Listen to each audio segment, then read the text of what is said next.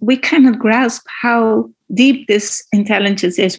But I become smaller and smaller and more silent the more I get closer to that. So it's not about knowing more, it's just about knowing less and experiencing more and being aware that what's happening already is immense.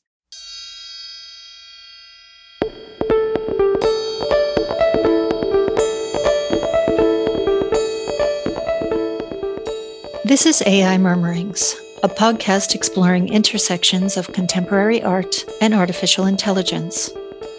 I'm Carolyn Strauss, Director of SLO Research Lab, a multidisciplinary research and curatorial platform based in the Netherlands. Conversations here exploring SLO approaches to creative thinking and practice aim to awaken latent potentials for AI that are murmuring just under the surface. The podcast is produced in partnership with the Australian Institute for Machine Learning and Sia Furler Institute, both at the University of Adelaide in South Australia. It's part of a first-of-its-kind artistic research program called Art Intelligence.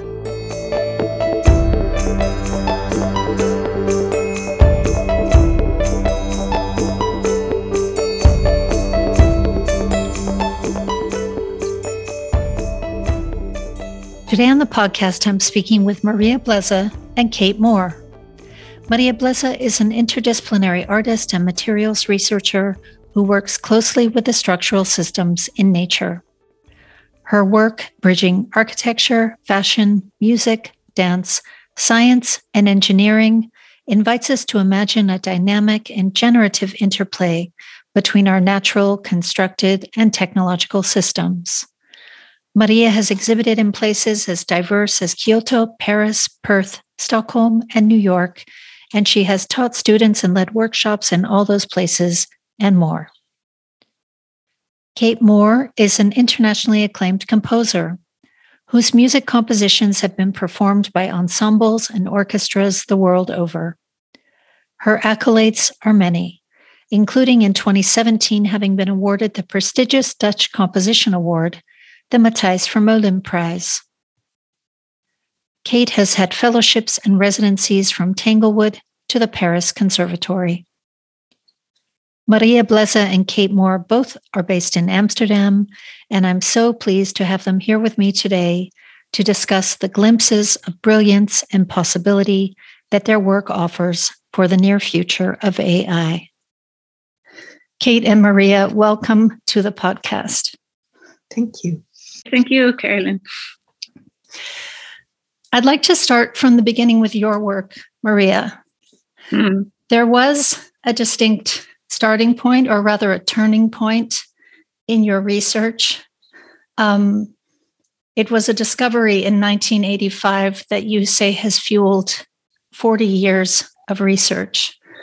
Tell us what happened. Okay. My children, they needed a fireman's cap for a party. And I just imagined that I could cut it out of a tire, and an inner tire of a car. And so I started cutting in an old tire, and I made an incision in it, and I put it on my head. And then I discovered something with the three-dimensional form of my head and a three-dimensional curve of the tire. There was something that struck me deeply. So I made a hat for the children. That was okay, but I continued structuring what I found. First, I did it for the head, and later for the whole body. There's a name for this form. That's the inner tube of the tire. Yeah, that's the torus. Yeah, and they also call it a donut, but I call it a torus, or the inner tube of a car. So it's a contained form, but it has a hole in the middle, right? And that was the point that you started from, to work with other materials and transforming it into a variety of shapes, right? And through them, you discovered, or you explored, this range of geometric forms that actually emerged from that one form, right? The disc, the sphere, centripetal and centrifugal spirals. Yes. and the oloid, which is one we may come back to. It was a very precise research on the proportion of the material and the thickness and the length of the cuts I make. And then finally, one form in this whole process is able to perform all forms or an infinite amount of forms. So first was research in the rubber form, in the donut, or in the torus form. Then I went to the foam for the body on a larger scale. And then I did it in the knitwear and in also for the body. And then I found a mesh form in a polyester gauze. And then I could find from this two-dimensional mesh, by pulling and pushing threads and wires, I could make exactly the same forms as from the torus. So there was like a whole new dimension. And from there, I translated into bamboo. And then the flexibility of bamboo is so amazing. I built this one pavilion, and there's an energy because many forms are possible in the form. You talk about how the forms are energized and how they also give energy to those who encounter them. Yeah, that's something beautiful. When the body and the form are interacting, there's something you don't know. A new field is opening up. So, Maria, when I first encountered your work in 2008, it was a film showing the animation of one of your flexible bamboo forms by a dancer. And it was this fluid interplay between two bodies where the form seemed to be alert and anticipating the movement of the dancer, and the dancer was feeling her way into the potentiality of the form. And that day, I wrote down in my notebook, "This is the future of architecture. These will be the forms of our transport. This could be the shape of our cities." Wow. And Kate, I'd like to ask you, what was it like for you, for your creative and also mathematical mind as a composer, to encounter Maria's forms for the first time? Yeah, I was completely blown away because I recognized the forms somehow. They struck a chord with me. To see something that was realized, because I have this thing where I imagine the physical form, but actually I have no means to build it in a tangible way. I build it through like this invisible language of frequencies. And the thing that goes on in my mind, like I visualize it as though it's a real physical shape. So to see Maria's work, I was blown away because she built these shapes, which I was imagining. And I can't exactly remember when I first met Maria, because we have a mutual friend in common who's a cellist, Liddy Blijdorp, and she was the one that introduced me to Maria. I don't even know how that happened, but she's sort of a little bit of a magician. She's a wizard, a wizardess. Yeah. She's also tuned into this extra dimension, and she gets it. She gets your work, she gets my work, and that's how she brought us together. So it's one of those curious and amazing sort of miraculous things of like people who think alike somehow get drawn to each other it's like, that's wonderful. And you've talked about how Maria's forms are this sort of physical or material manifestation of sound itself. And yeah, for sure. I mean, there's structure in music which is not sound itself. It's also mathematical. So it can be translated to any material. But then also sound itself has the same sort of structures inherent within. So on two levels, in the music itself with frequencies, and then on the mathematical side of the architecture of music. So the cellist Liddy Blijdorp performed her magic and introduced two kindred spirits to one another. Yeah. And then she brought you together last November in Amsterdam for a concert where she was performing one of your pieces, Kate, called Stories for Ocean Shells. And the piece was performed while a dancer animated one of Maria's flexible bamboo forms in response to or in collaboration with the music. And one of the meeting points of your work that you spoke about at that program during an interval where the two of you were brought into conversation is the inspiration that you both draw from nature. Definitely. Yeah. Maria, I had to think of some lines from your book, The Emergence of Form, published in 2013. In it, the Dutch novelist Oek de Jong wrote of your work, I marvel at this oeuvre because it is so powerfully inspired by nature, or rather by so-called primal forms. The beauty of a drop of water falling in slow motion, desert dunes, dolphins, the orbits of planets, antelopes, the moon, seaweed, and crystals.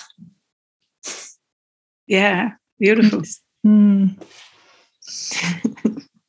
I'd love to hear from both of you how nature informs your practice. And Kate, in your case, maybe you could fill in a little bit on the subject of the mathematical in nature. Yeah, sure. Yeah, I mean, I think what I see in Maria's work and also what I'm inspired by is also a question, because a lot of people ask me, how is nature in my work? Because there's also two ways of thinking about nature, I think. That's in physical form, shape, or the movement of energy from one thing to the next. And I think that's really the language of music, actually. I mean, thinking about a score, that would be the shape of so, like, for example, Fibonacci series. You can draw that in notes or you can draw that in rhythm. But then the realization of the music is that it's moving from one point to the next, and it's always from the beginning point. Like, I mean, music in a way is a macro structure of a note. The note itself is also a piece of music, in that it starts from the moment that energy is excited. So, like it's hit, it starts, and you have a tone, and then it stops, but it's a push of energy. And that's what it is. And then creating a musical structure is that. It's sort of creating a path through which energy passes. And that's your experience of hearing music. So it's that direction and that sculpting of energy, which comes from nature, which is very much the language that I work with, and thinking about, like, the harmony of how a structure fits its environment. Maria, you also talk about your work as the sculpting of energy. Yeah, I totally understand, Kate. I have no words anymore. I do things intuitively. I cannot explain geometric forms, but I have to show them. So I show with the bamboo all these lines, and they transform, and they exactly with the right dimensions, you can perform all these forms. But it just happens when I'm ready to share it, it materializes. And you do it in sound and I do it in material. So, and then it goes from one point to the other, and that point is very exact. And then once you have that, you can continue. So it builds up to experiencing, and then the body knows. So my hands do the work, and then I get to know the material very well. And then you're together with the material. I think that's our part, to be so as efficient as nature. Well, we never are, but as close as we can. Then you get this understanding and connection and freedom to continue. And that's also, I think, when another way of thinking can join, like artificial intelligence. So first you have to find what nature is, from this incredible ingenuity, how do you say it? Ingenuity. Ingenuity. It's so much. You cannot understand this richness. So we come as close as we can. I find it so fascinating that you both talk about it in terms of points and moving between points, and all of this potentiality, or these almost like universes that are that could be contained within those gaps between the points. Once you're at a point, a new dimension opens. Yeah. So that's the beauty. It's never stopping. It's always going into abundance, and you make the structure. You follow the lines or the points, and then you feel the DNA of form and movement.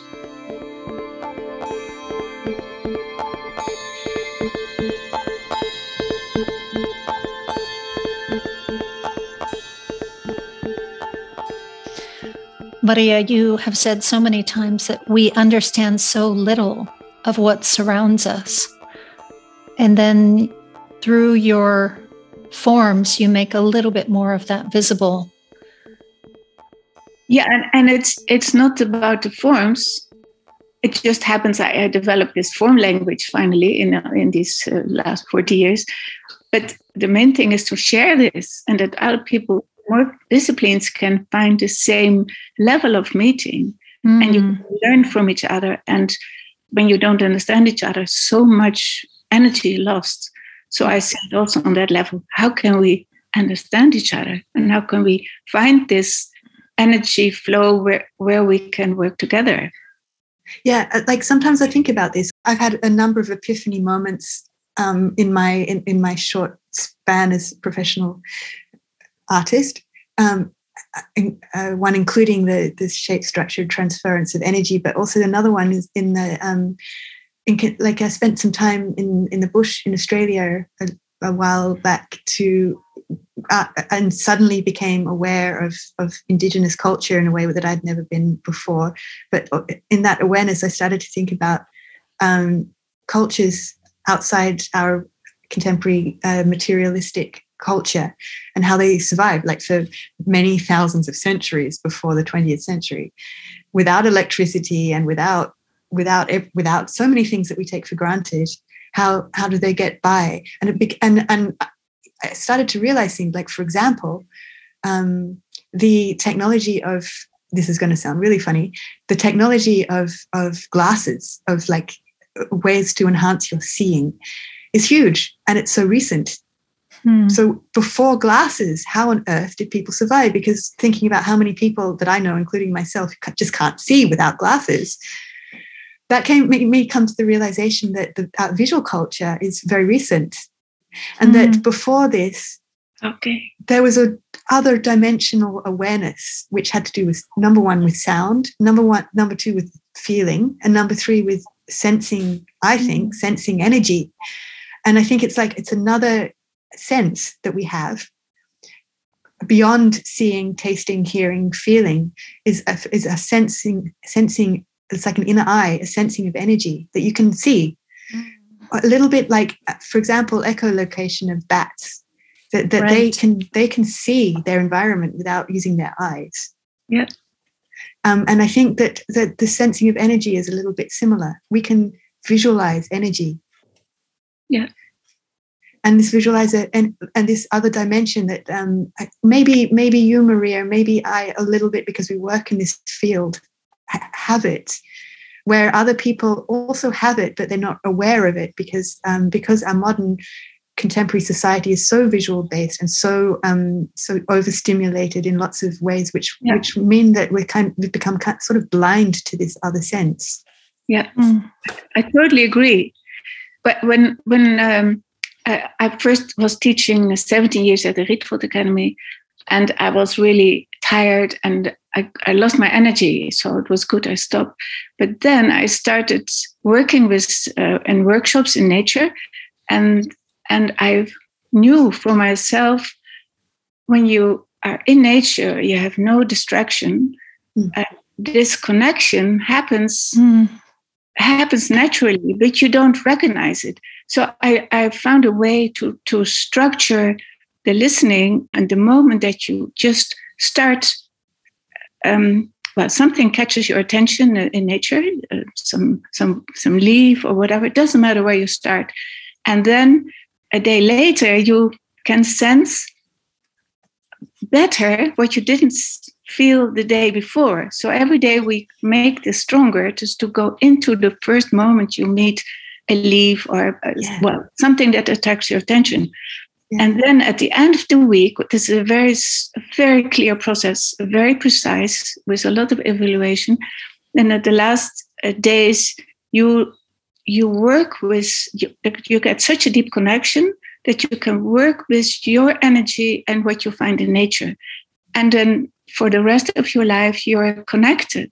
So it's, and you know about collaboration and you know your own source. I invited you to contribute to a book a few years ago when you actually wrote about a plant in your studio and watching every time a leaf comes out, the magic of its opening. You say how it is rolled up one way and rolled up the other way. And then by little shocks, little lines, it opens up. And then from an enormous tension, it will loosen and the spiral will emerge. It happens over time. It is a matter of care, even for something very small, such as a little leaf. That is where it starts. With care, the real attention you have, you are having a meeting. It is about becoming conscious. Wow. They're your words. Yeah. Then that's true. There's a total focus. That's when it happens. Yeah. It's so nearby. It happens around us now. Huh? So it's more that you realize, yeah, we are in all these movements. The energy is around us. And how do we relate to it? Yeah, so you pick it up when you have your focus. Well, there's something else I was reminded of when Kate was speaking about going into the bush in Australia. There was a program that we did together in San Francisco where your forms had a very active presence, let's say. And there was a man from the Fiji Islands who attended a public conversation. And he talked about, he saw immediately the potential for these forms, not only to connect cultures that are closer to nature with the West, but he talked about it as that through the geometry of the forms, there was a pathway for Western people to access other layers of consciousness. Wow, yeah. That was such a striking and impressive moment, and so true. It's something that really rings true, actually, when one knows your work. It's a bit interesting for the listener not to have a view to these forms or not to have a direct experience of them and just to be listening to this conversation.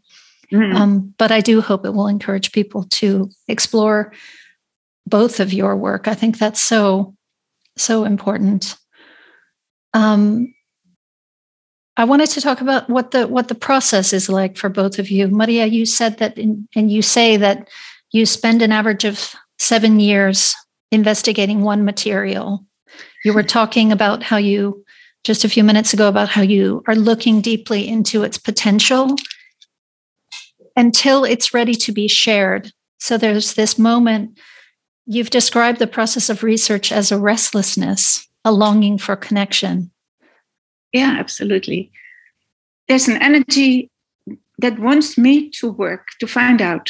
So there's it's a glimpse into something that you recognize, something like, wow, I have to find out. And that can take me 7 years. And that's, it's so strong that I have to do it. I cannot stop. I tried to stop several times, but then the other energy is stronger.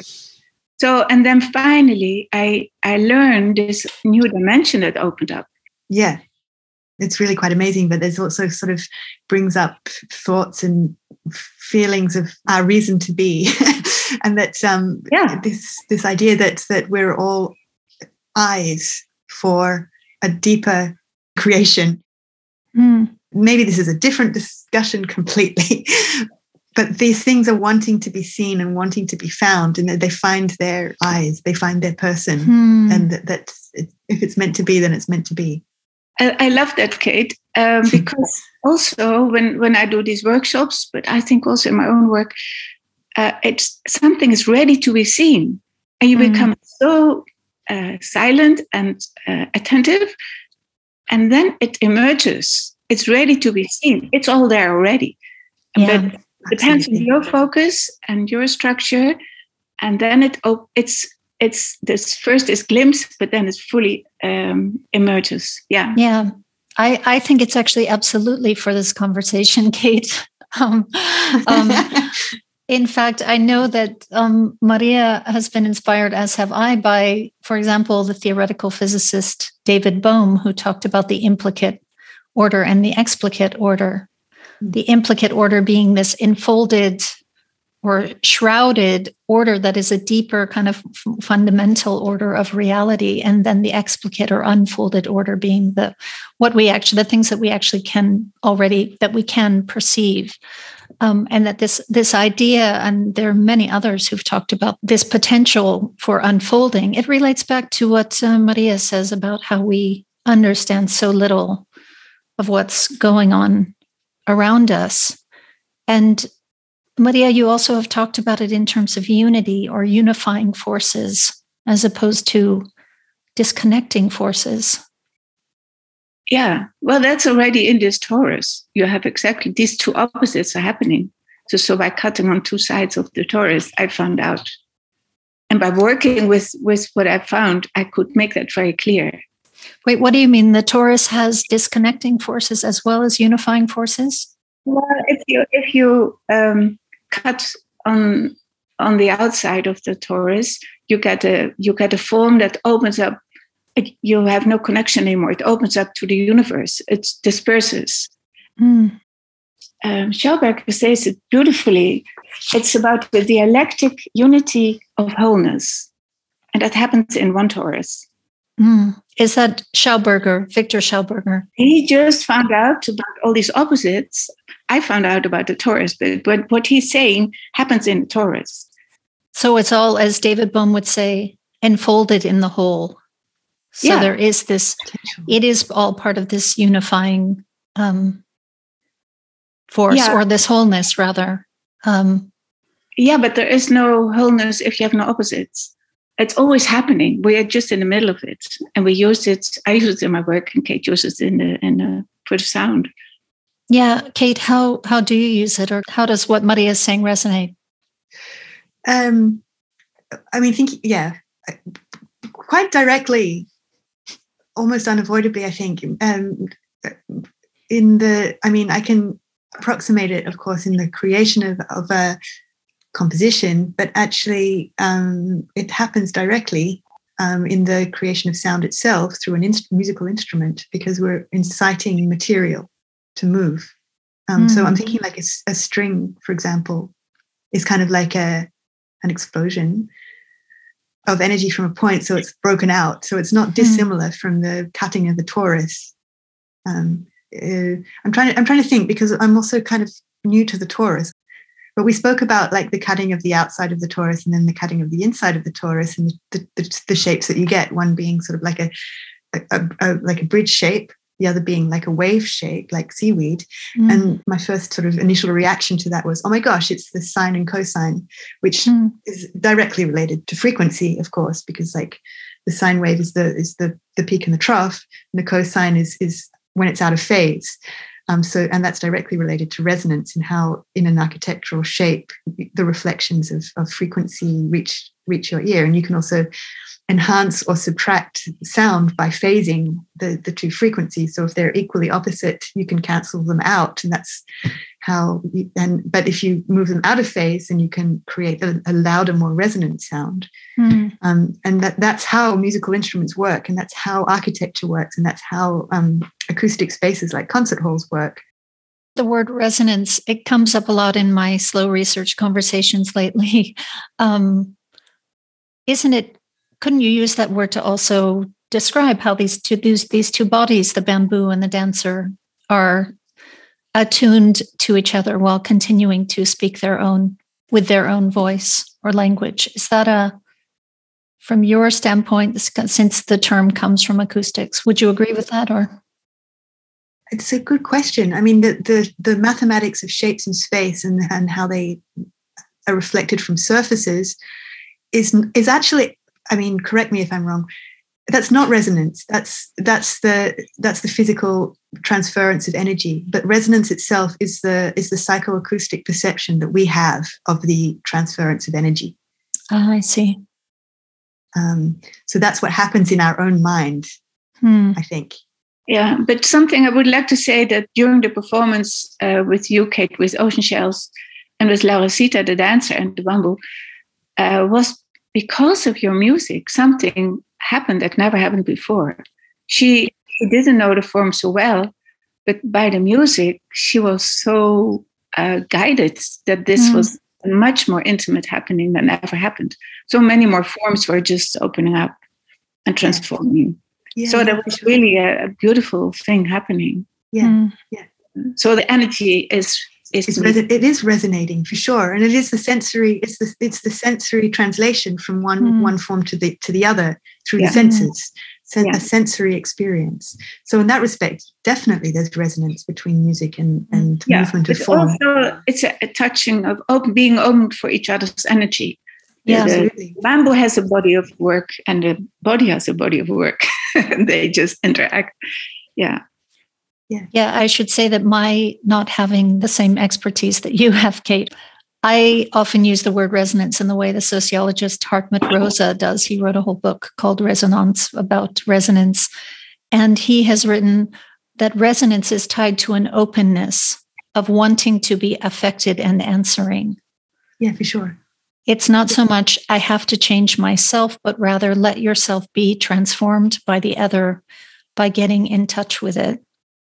I completely agree with that. I mean, yeah, the feeling of tuning in, the feeling of having a connection, the feeling of giving and receiving. And that's what happens in improvisation. Definitely so. Yeah. I'd love to talk about improvisation because I know it's very important to Maria's research and how the research is shared. I'd love to hear about that from you too, Kate. Yeah. Maria, you, I don't know where, but you've talked about it as a dance of possibilities. Beautiful. That's gorgeous.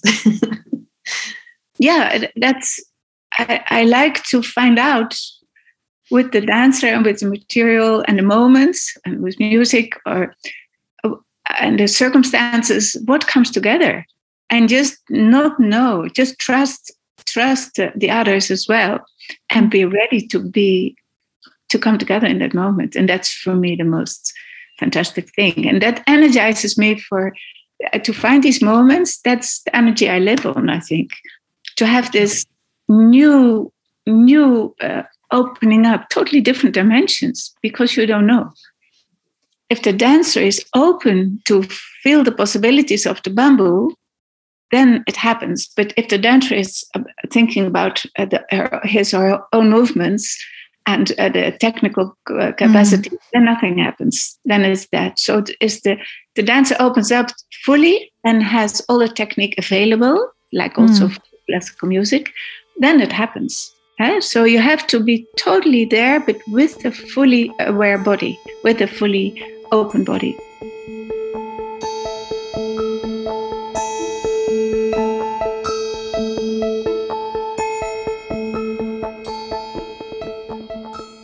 I have a question for you, Kate, or a provocation. One of our, I would say, humanity's greatest improvisers, Miles Davis, wrote in his autobiography that he compared classical musicians to robots.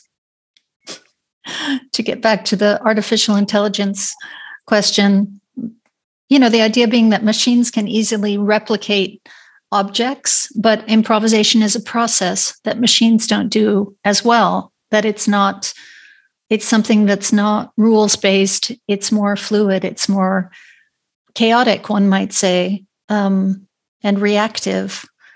Yeah, sure. Yeah. I mean, so as a classical music composer, you would agree with that? No. I'm just trying to... Well, Miles Davis said he wrote, these are his words, the perfect thing is when musicians can both read a musical score and feel it. Yeah, of course. Yeah, definitely so. In this particular respect, I think about a musical score, as more like a play, writing a play, and that the musicians that are they're actors, and they assume the character of the line that they play in dialogue with the other actors to create a scenario or story, and thinking about that metaphor of music as play kind of outlines the possibility that there are different functions for different aspects of music making. So improvisation has a role, but also making a score of classical music has a role which is different from improvisation. And both are equally valid, but different. In the same way, like actors can also improvise. They create a dialogue with each other that creates a scene, and people are watching it and get taken along the journey. And very skilled actors then really kind of are very engrossing and can I don't know, take you to a different place very effectively. And musicians are the same. They have the ability to have a dialogue with each other in such a way that takes you on a journey, which is beautiful. But then there's another thing that I came across, which was interesting to me. It's the thought of music as architecture, and a classical score as being like architecture, which, like, for example, in architecture, if you improvise a building, you could build like a house, and it would be really interesting. But perhaps the technical possibilities of the structure is not as deep as if it was pre-planned as an architectural. Like, you couldn't improvise a skyscraper, for example. And in a way, it's a similar thing with making a score. You can go into very complex, detailed architectural structures in a musical score, which you can't necessarily do with improvisation. And it's not that one's more valid than the other, because they're both equally valid. But it's that thing of building a skyscraper in music that is also fascinating. Well, I can only speculate because he's not here, but I know that another important influence or source of inspiration for Maria is the Sri Lankan structural engineer Cecil Bauman, who has built many a skyscraper. And he writes in his book, Informal, about improvisation. And he says that despite the uncertainty in it, improvisation has a kernel of stability, which he says sets sequences into a kind of an equilibrium. So he imagines the coexistence of several different equilibriums that are organized not by a hierarchy, but by a simultaneity. Yep. Yeah, I hear you. And that also applies to music. And even in a musical score, in a classical score, you can combine improvisation with an underlying design structure, which is also like a tree, for example. Like the inherent design structure is like that of the trunk and the branches, and the improvisation is that of the sudden emergence of the flowers and leaves. An underlying structure that has certain set of principles that you can rely on, upon which improvisation can be built, is also a fascinating form, a fascinating and complex and beautiful form. So the combination of the two is even more interesting. Like, building a skyscraper that then bursts into leaves and flowers. How amazing is that? Well, right. It's like I guess it's also like a dancer meeting one of your forms, Maria. There is that knowledge that's within them, within that body. It has already been practicing, almost like rehearsing for this encounter with the bamboo. And I think Cecil Bauman says something about that too, like that the rules that govern, these kind of these equilibriums that he's describing are already there in the brain. He just likens it more to intuition. He says they're hidden to us. He says perhaps intuition has an internal mapping of its own nonlinear algorithms. Yeah. Cecil Bauman, he's an amazing guy. And he has written a few books, and some of his quotes, they really resonate to me because I do it in the same way somehow. He goes so deep into the material and his laws, and he knows it in a way that he really can change potential. He can make a slab of concrete between two buildings, I think, of 15 meters wide, and in a concrete of 10 centimeters, in a curve, hanging in the air. which nobody can. But he somehow, like with music, like with our imaginations, he makes it happen, and it works. So I like that. So he finds a hidden organizer, the hidden structure, and that's not something you find out, but you feel it. Yeah. So it is a hidden organizer, and somehow you resonate when I hear Kate music. I resonate with her hidden organizer. I like that very much. What do you think about is your hidden organizer something you're acutely aware of, Kate? Or yeah, for sure, of course. Yeah, sometimes I worry that it's not hidden enough. And the other thing I wanted to say in relation to Cecil Beaumont, what I found out, I never shared with him, but that first with all the forms that happened by the torus, so that's always in movement and flexible, and later I translated it into the bamboo, and now I've found out that that's a structure, and now I see that construction and structure are one, and is transformable. And so how does that relate with music? It's very thought-provoking for me, in a way that music is the glue between visual arts and literature and science and physics and everything. Music kind of is like the water which goes between everything. And yeah, so like I often think about what is the kernel of music that is its own thing. Where does it become performance? Where does performance become choreography? Where does choreography become movement? Where does movement become dance? And then loop full circle back of where does dance then become music again? I guess the creating shapes in space, which is architecture and movement, which is in movement in frequency in sound. It's all a loop. It's all in dialogue. It's all the same thing. I think that would be. Well, I'd kind of like to draw it back to this idea about linear versus nonlinear algorithms, and getting back into our topic of artificial intelligence. And the way into that, I was thinking could be maybe that, Kate, if you would share again this story of this collaboration with your father, who is a physicist. So I've tried on a few occasions to collaborate with my father to create sort of a sonification music piece out of the data collected from his research, and I find it fascinating to sort of create a model in music that is equal to the sort of like the model that he builds. I mean, he builds a visual representation of space junk, of stuff that's in the various layers of the atmosphere in relation to the moving globe that we live on. And it's made in such a scientific and functional way that can be interpreted by other organizations, for example, NASA or stations that send vehicles through the various layers of the atmosphere, and they have to navigate and prevent colliding with space junk. So it's very functional. So it's about measurement and making numbers of distances and positions. And then I feel like my work's using the data to try and create the same sort of model in sound don't necessarily work or yet.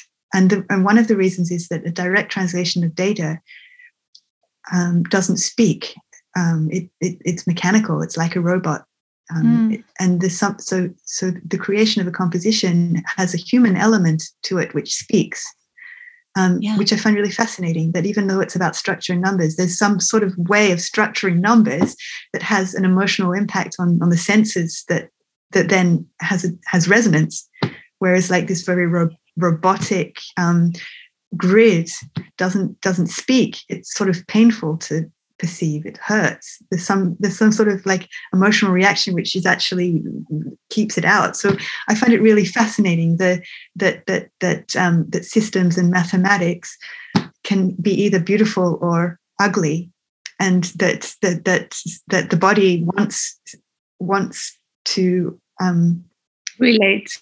Relate to some structures, but not others. Do you think that the music would have been more beautiful if your father were mapping like supernovas instead of junk in space?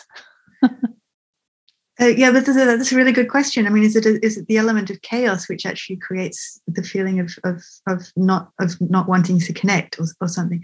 No, to be honest, no. I think it's about my language and in interpreting the data in such a way that that maybe it's just that it's one dimensional. If I just literally translate numbers to sound, it's just too mechanical.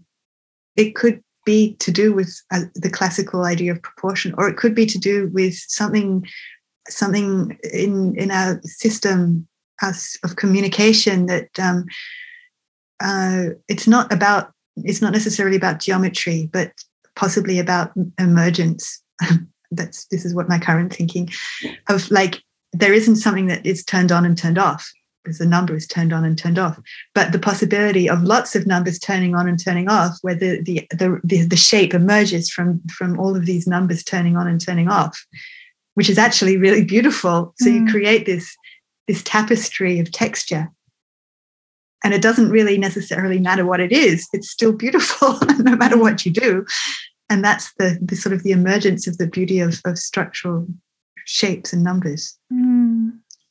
And so that's kind of what I'm interested in, and in translating my father's work, also in translating space junk, of like creating this tapestry of emerging shapes rather than a grid of numbers turning on and off. Let's all have a listen to a tapestry of emerging shapes now. This is Kate Moore's Stories for Ocean Shells, performed on cello by Ashley Bathgate.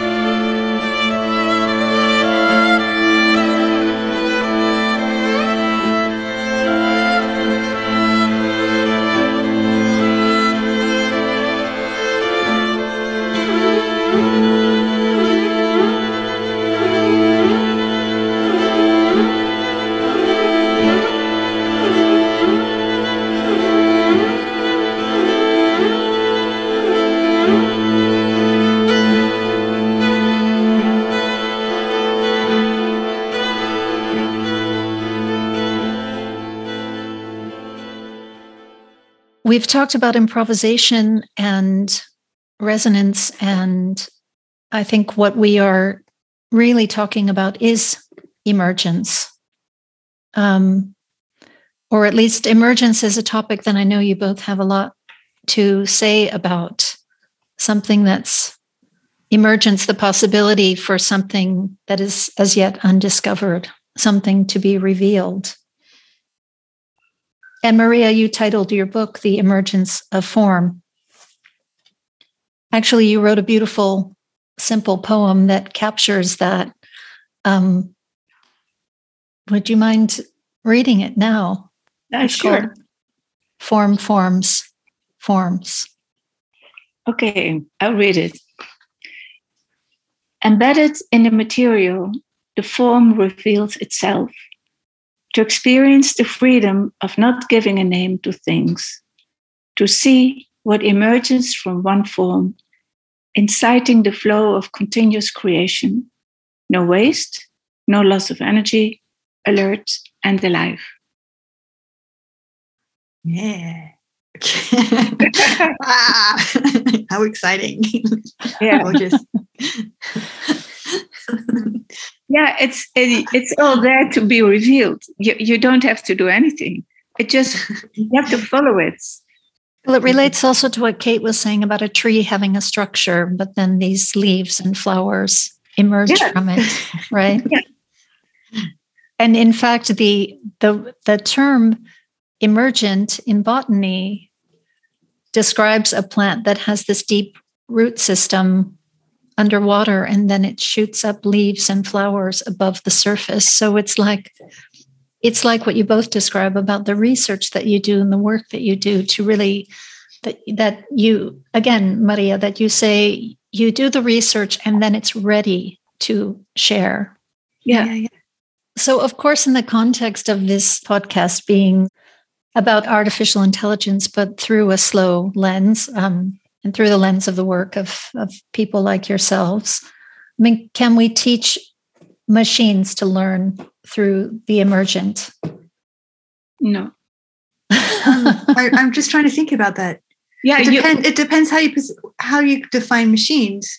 Or to demonstrate emergence. Yeah, because it's also to do with material, I think, because machines, everything is in a way, anything that's a complex moving structure in a way is kind of a machine. I mean, like I perceive that machines of the future not to be made of plastic and metal necessarily, but maybe of organic material. Like, for example, I came across a project while I was hiking, which I didn't look into further, but it sparked my imagination of using harvesting energy from trees to use to create electricity. But that's a machine. Yeah, that's a physical act of making something happen using an organic shape, which is the tree. And perhaps the machines of the future are sort of like a symbiotic relationship between living organisms and created organisms, or I don't know. In that respect, for sure, I think we can probably harness their learning capacity. I think there is a learning capacity of machines, but the machines that we know now may be too limited or too basic, too one-dimensional. Yeah, I think what I found out in my work, that when you start at one point, it opens up from one point into a wider dimension, more dimensions, and then it stays connected. And when the artificial intelligence is just bumping in somewhere and creating this knowledge, it's not part of the whole. I think as soon as artificial intelligence is connected to a natural source, then you can work together. Gotcha. Yeah, no, I hear you. So that's the thing. It's the critical thing is the definition of like artificial intelligence. So the artificial immediately limits it to performing a function. So actually what we want is intelligence, full stop. And perhaps machines have the ability to be intelligent. It's not artificial intelligence. Yeah, but it's still like the eternal creative intelligence. Like, exactly. We cannot grasp it at all. I mean, just for a very small percentage. So as far as we get from nature, then we can include the artificial intelligence on that path. And then it's connected, and then you're not causing waste, you're not ruining the planet. But then you're in balance with the whole. It's that flow which reaches into every material thing. Well, I had some glimpses in my life, and by the glimpses, I'm pulled into this world. So you realize, wow, there's another dimension. So, and that's the from where I work. So it is emerging. Once you have this glimpse, then you're invited. Exactly. And to share that's the best. Yeah. Beautiful.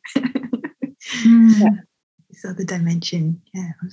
Yeah, and then the beauty is that it is about sharing. And that makes me most happy. I also find in my experience that the manner in which to share is also different from what I expected.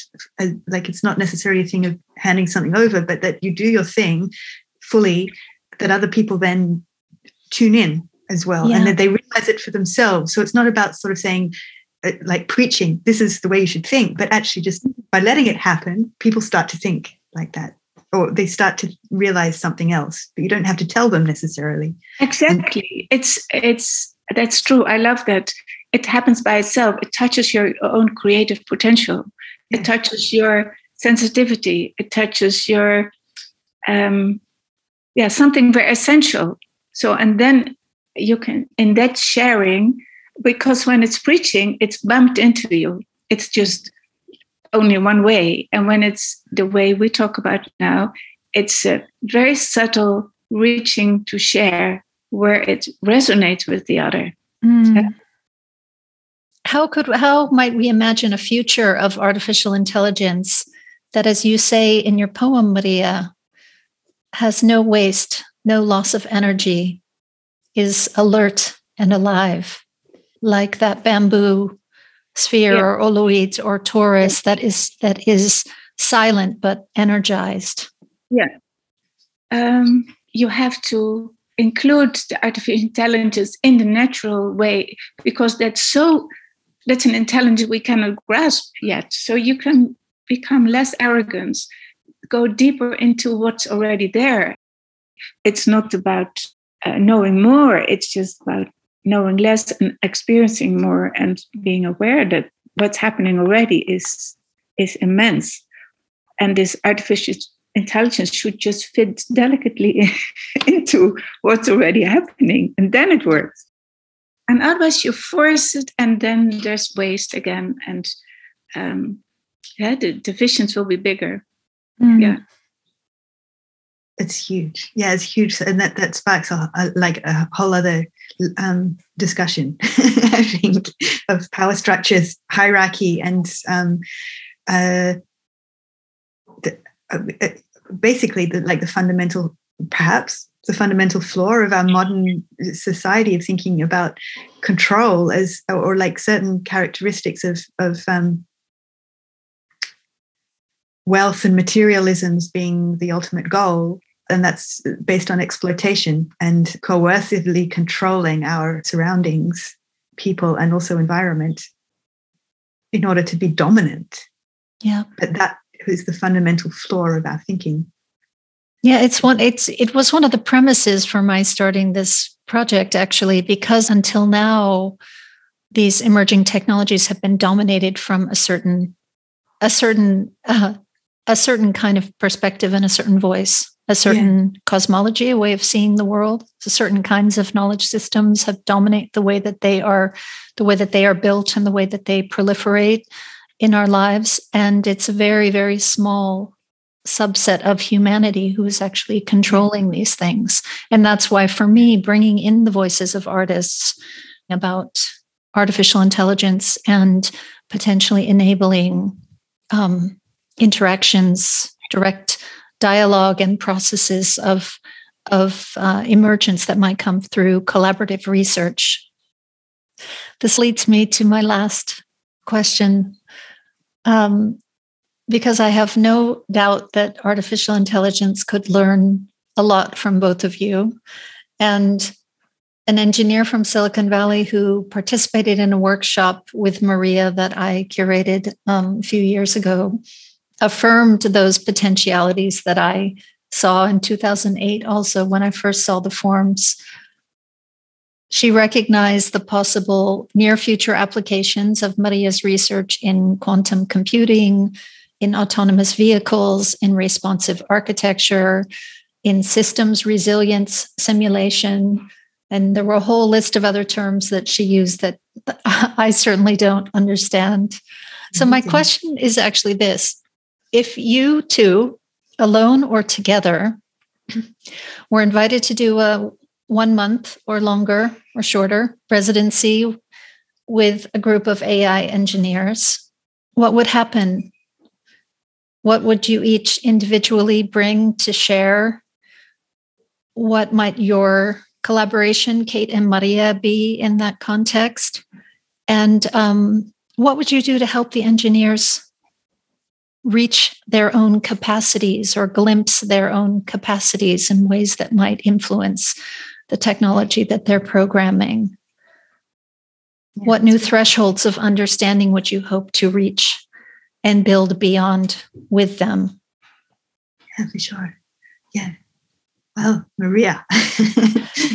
I first would like to meet where they are and find out how they develop things as far as I can understand it. And then my way of working, that you can, in 1 week, you can connect to nature and to your own starting points, connected to nature. That gives you such a different understanding of everything. When I work with students, they find their material and they lean into the material, but that's so intimate. I'm not doing it, they do it. But I know how important it is they go with this other way of sensing into the material. And then this magic is happening. And if you didn't have a week, I mean, if you thinking about like production cycles in these kind of very fast moving companies, if you just were there, if your presence was there and you and Kate could just be there working together and be something that people could tap into and tap out of. Well, I already think that when they see the work or hear Kate's music, that already something is happening. The work is our language now. So that's already a big thing. And then perhaps that invisible nonlinear algorithm. Yeah. Yeah. That's already touching, probably in their way, also their knowledge of their experience. So if they're open for that. Yeah, sure. Yeah, I guess like from my side, it would be something to do with the melodic and harmonious emergence of communication, of data. That's not about simple turning on and off or numbers, but the harmonious and melodic possibilities of communication somehow. Well, Silicon Valley, if you're out there listening, Kate Moore and Maria Blesa, I want to thank you very, very much for joining me on the podcast. It has been a real pleasure and an inspiration, and I'm so glad that you could share the time with me and with the listeners. Thank you so much, Carolyn. Thank you, Carol, and thank you, Maria. It was really a very inspiring conversation.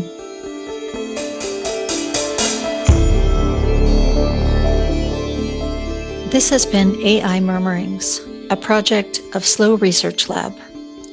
The music you've been hearing is from The Resonance Canons, composed and performed by Christopher Tigner from his album A Light Below, released in 2019 on Western Vinyl.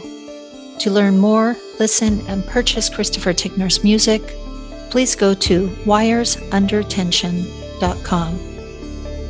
To receive updates on this podcast, subscribe on your favorite podcasting app or follow our Instagram. It's AI_murmurings. I'd like to thank programming partners Anton van den Hengel, Director of the Australian Institute for Machine Learning, and Tom Haidu, Director of SIA Further Institute, audio engineer Fabian Reischle, as well as the Dutch Creative Industries Fund for their generous financial support. I'm Carolyn Strauss, Director of Slow Research Lab.